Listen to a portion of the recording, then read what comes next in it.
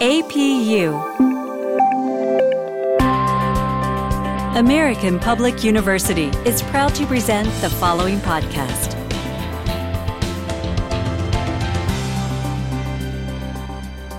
Hi, I'm Leishan Stelter with American Public University, and today I'm joined by my colleague, Wes O'Donnell. Hi, Wes. How's it going? Hi, Leishan. I am staying healthy. Thanks for asking. Good. I know that's like the question of the day, right?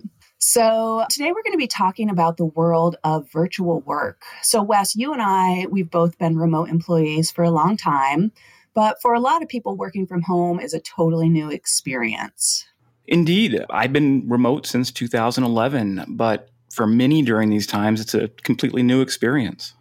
And so during this coronavirus pandemic, many companies have had to really scramble to help their employees work from home and make sure they have the tools to be productive during this time. Today, we're joined by Christine Muncy, who is the Associate Vice President of Career Services here at American Public University.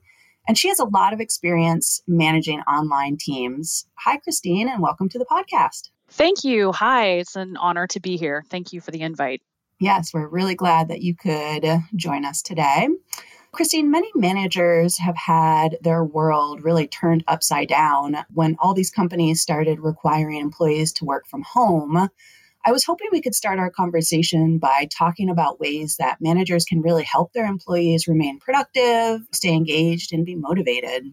Yeah, there's a lot of things that managers can do to help their employees kind of stay motivated and keep them engaged. And one of the things is first to come from a place of understanding, honestly, because even those of us who've been working remotely for a very long time, such as myself, we are finding there are potentially many other people who are also in the home who may not be used to being around those of us who are working from home. So for managers, regardless of your employees being home or not, I think that it's really important for people to be patient and really focus on communication. I've heard a lot of managers say that they have been doing 15-minute check-ins at the end of the day with their whole teams, just casual, come together, have some fun, not work-related necessarily. There's other groups that are doing virtual spirit weeks or other types of things that get the employees socially engaged, because when you've moved to the online platform, a lot of what people miss is the interactions with each other. Even though you may be working and interacting in that way, some of that more casual opportunities to chuckle with each other in the hallway or just see each other in passing as you get water, those opportunities to connect with other people is missing. So for managers, being able to really try to focus on replicating some of that for their employees is going to be probably pretty valuable. There's a lot of really great products out there that can make that happen for free. So there's products like Slack, Microsoft Teams, Fleep. Those are great products that you can use to have people come together in one location, share pictures, video conference, calls, the whole 9 yards. Yeah, Christine, so what are some actual best practices for employees to be able to collaborate? I know you just mentioned Slack as potentially one of them, but how can these employees work collaboratively with other departments during this time? That's a great question. I think one of the best practices for working collaboratively is to understand that their deadlines may be different than your deadlines. So if they're coming to ask for something, it's really important to make sure that those expectations are set very clearly in the beginning. And then also respecting and understanding that their priorities may be different than your team's. So again, really communicating. Sometimes over communicating when you're remote is actually more beneficial than in normal times, because you just want to make sure there's nothing missed in the way that you're asking for things, that there's no miscommunication or misunderstandings, because that can happen very easily. And since you don't see each other in the hallway, you don't necessarily have the physical cues to tell you that there's an irritation or there's a problem or that people aren't on the same page. So making sure that you understand the other team's priorities, deadlines, and expectations. That is the number one key for working really well with other teams. Okay, got it. So I'm going to switch gears real quick. A significant part of your job revolves around helping alumni. And of course, I'm a graduate myself of AMU, but a big part of your job is helping those alumni after they've graduated from American Public University.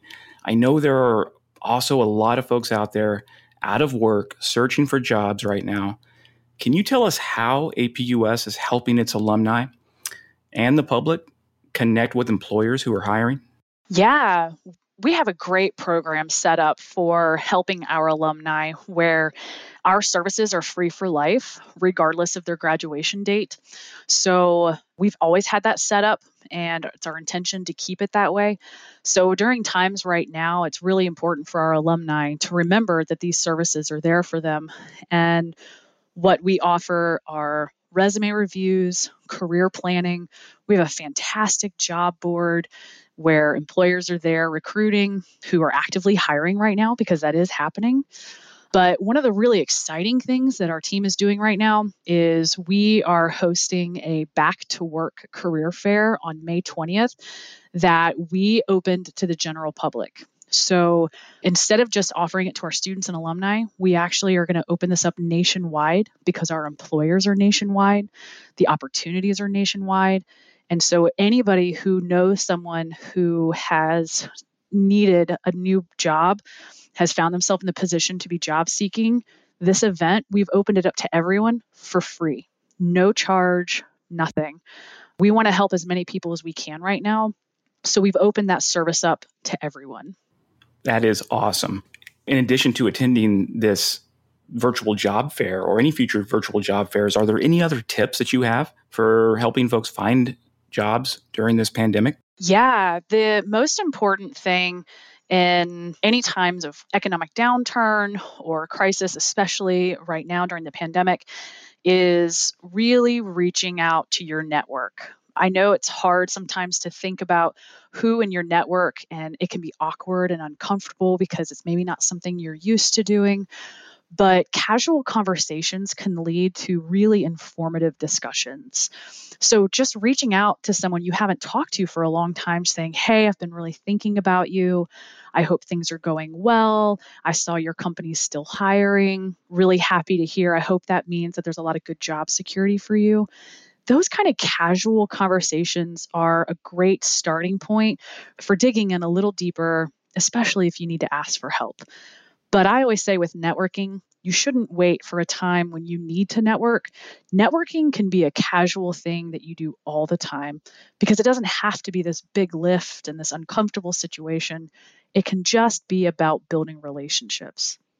Another thing that people can take advantage of are their professional organizations. If they're a member of something that is related to their industry, there are discussion boards, job boards, and other opportunities for people to engage with members of their community. And they might be able to find job opportunities and people communicating and talking about opportunities for new work, companies that are hiring, and honestly, even maybe some companies to avoid who are not hiring right now. So, really good information out there. But the foundation of it is reaching out to your network. So, Christine, when we talk about networking and reaching out, at this point, that's all going to have to happen either virtually or through the phone. We're not going to conferences. We're not doing anything in person.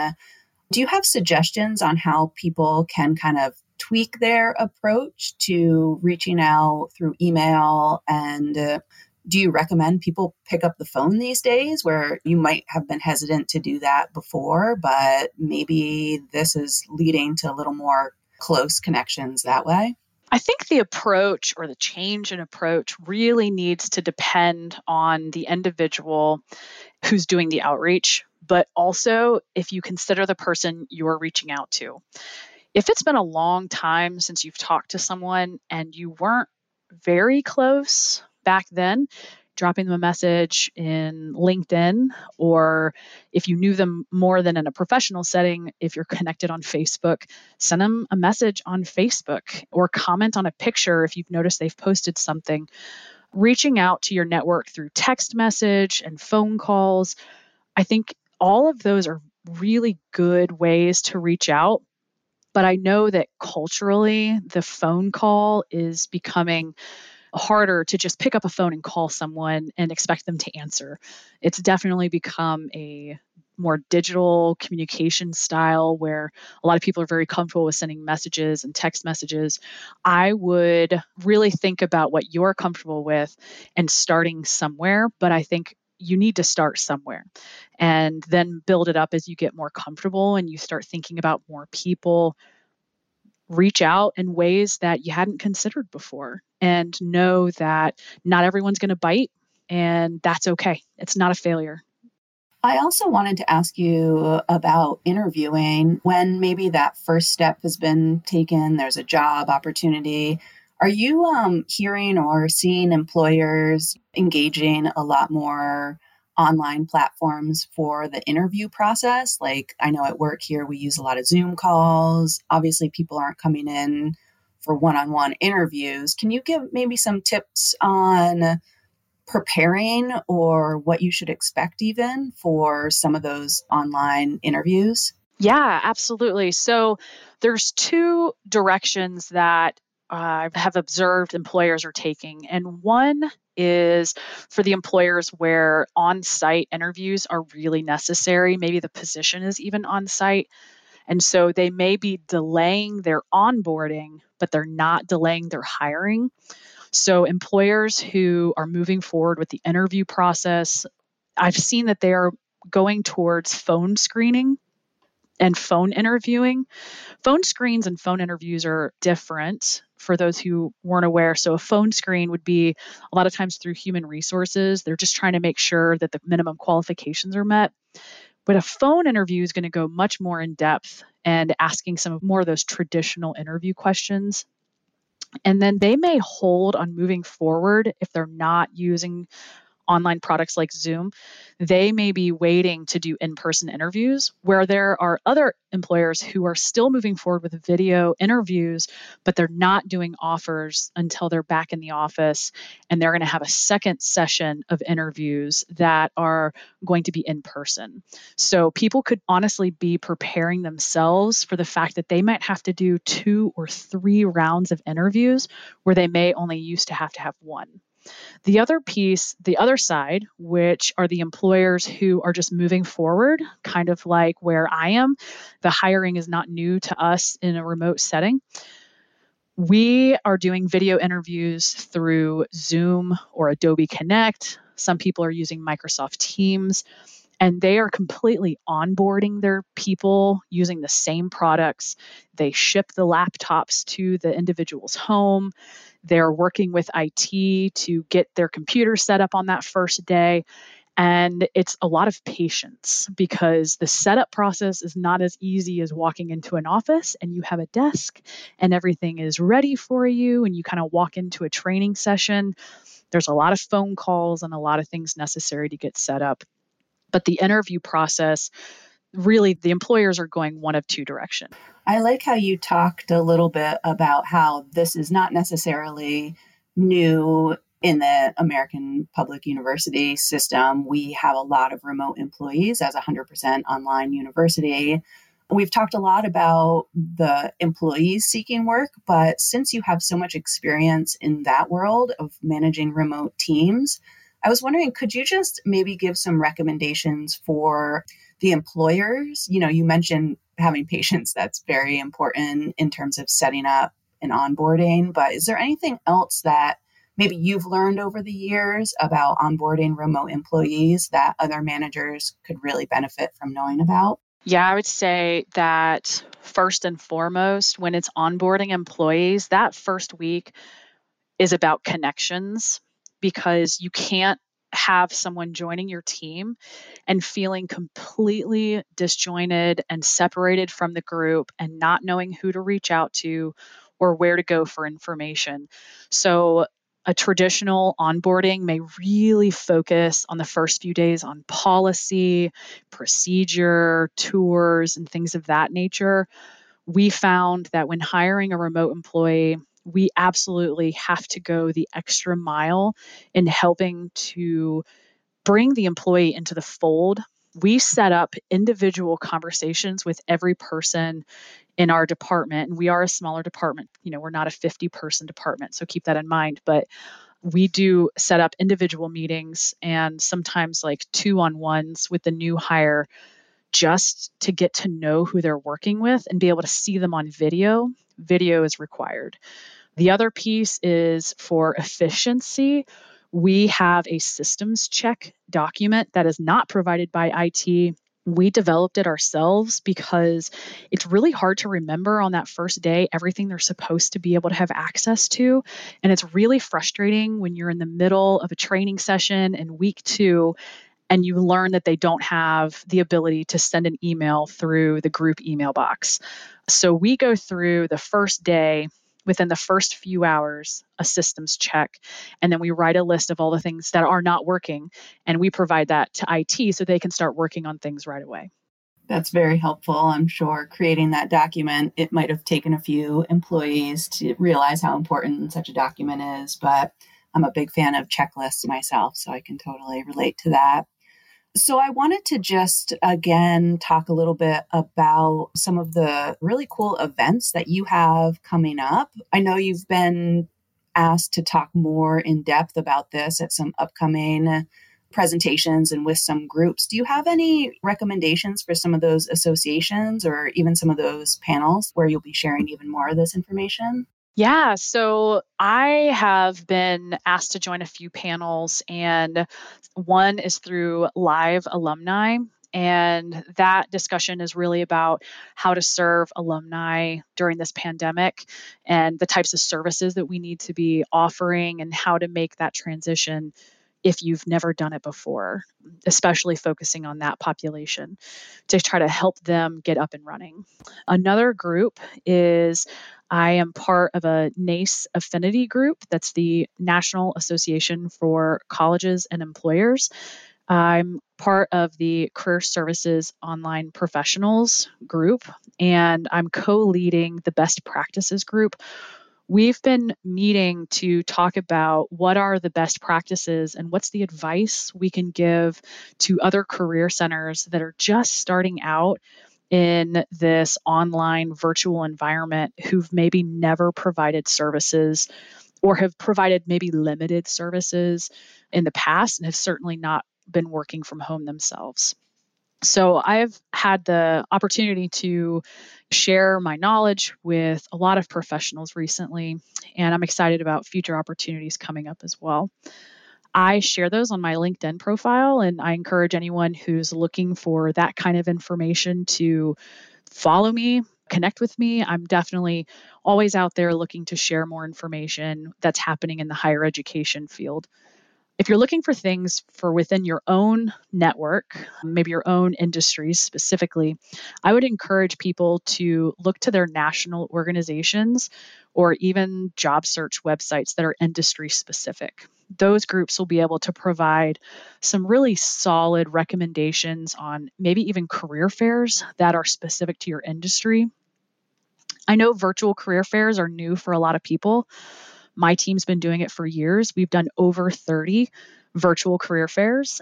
So it's nothing new to us, but I know a lot are just kind of reaching out and starting to do that. We've had a lot of people reaching out to us to ask for advice about how to host a virtual career fair. So I would say that if you're new to it, I'm here to help.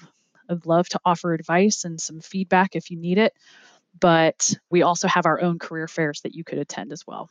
Can you give those who might be interested in attending a virtual career fair some tips or just what to expect when they log in or attend these fairs? Just briefly, what to expect? Yeah, a couple of tips for attending a virtual career fair is understanding that it's a different type of event than when you're walking into a physical space. When you're attending a virtual career fair, it's really about networking, and it's really about having a solid elevator pitch prepared. And an elevator pitch, you have to be concise because it is typed, and it needs to talk about why you're an exceptional candidate and how you're a good fit for that company. So before you attend a virtual career fair, I would encourage anyone to kind of look at the employer list and see what types of jobs people are looking for or what type of jobs are posted. And then making sure that their elevator pitch kind of fits those employers, even if you come up with one that's a little different for every employer on your list. And speaking of your list, I think that when you're attending a virtual career fair, it's good to do your research ahead of time. You don't ever want to attend a career fair and initiate the conversation with, what jobs do you have for me? Or following up that amazing elevator pitch that you created with the question of, what jobs are a good fit for me? Instead, something that really sells an employer is when you've developed that elevator pitch and you follow up with, and I've looked at your positions online and I'm really excited about this opportunity. You can put the job number or the job title and the location and be able to really talk to that employer about that specific role, why it excites you and why you think you're a good fit for it. Because what they can do is pull you into a private conversation. That's an instant messaging type of system. And then you just talk to the employer about corporate culture or about the types of opportunities for upward mobility, the stability of the market, anything new and exciting that the company initiatives that they've mentioned on their social media shows that you've done your research. When preparing for a virtual career fair, it can also be disheartening if you find yourself being told, well, go look at our job page and apply for the positions. Don't be put off by that. What you can't see is the fact the recruiter may be talking to 5 other people in one-on-one chats right now. And if you end up having 5 different people chatting with you at one time, they may be pushing you off because they're overwhelmed and you just can't tell. I also say, if you've had to wait a while for a response, you can come back to the employer later because they may just be really overwhelmed. The virtual career fair platform is an opportunity to go into a chat with a recruiter and really market your skills, your abilities, and your experience in a way that maybe your resume doesn't quite speak to, or because of length requirements, you're not able to fit it all on the page. But I think that virtual career fairs are a fantastic opportunity to get the conversation going. And your goal is to either get contact information or to have them look at your resume, see if you can get just a phone screen or to the next step. Yeah, Christine, you are just full of good information. I want to say thank you for sharing some of these great tips. And thanks to our listeners for joining us today. Absolutely. It's my pleasure. I was glad I'm able to offer some tips, and I hope that people find this to be useful in their job search. Great. Thank you so much. For more information about our university, visit us at study@apu.com. APU, American Public University.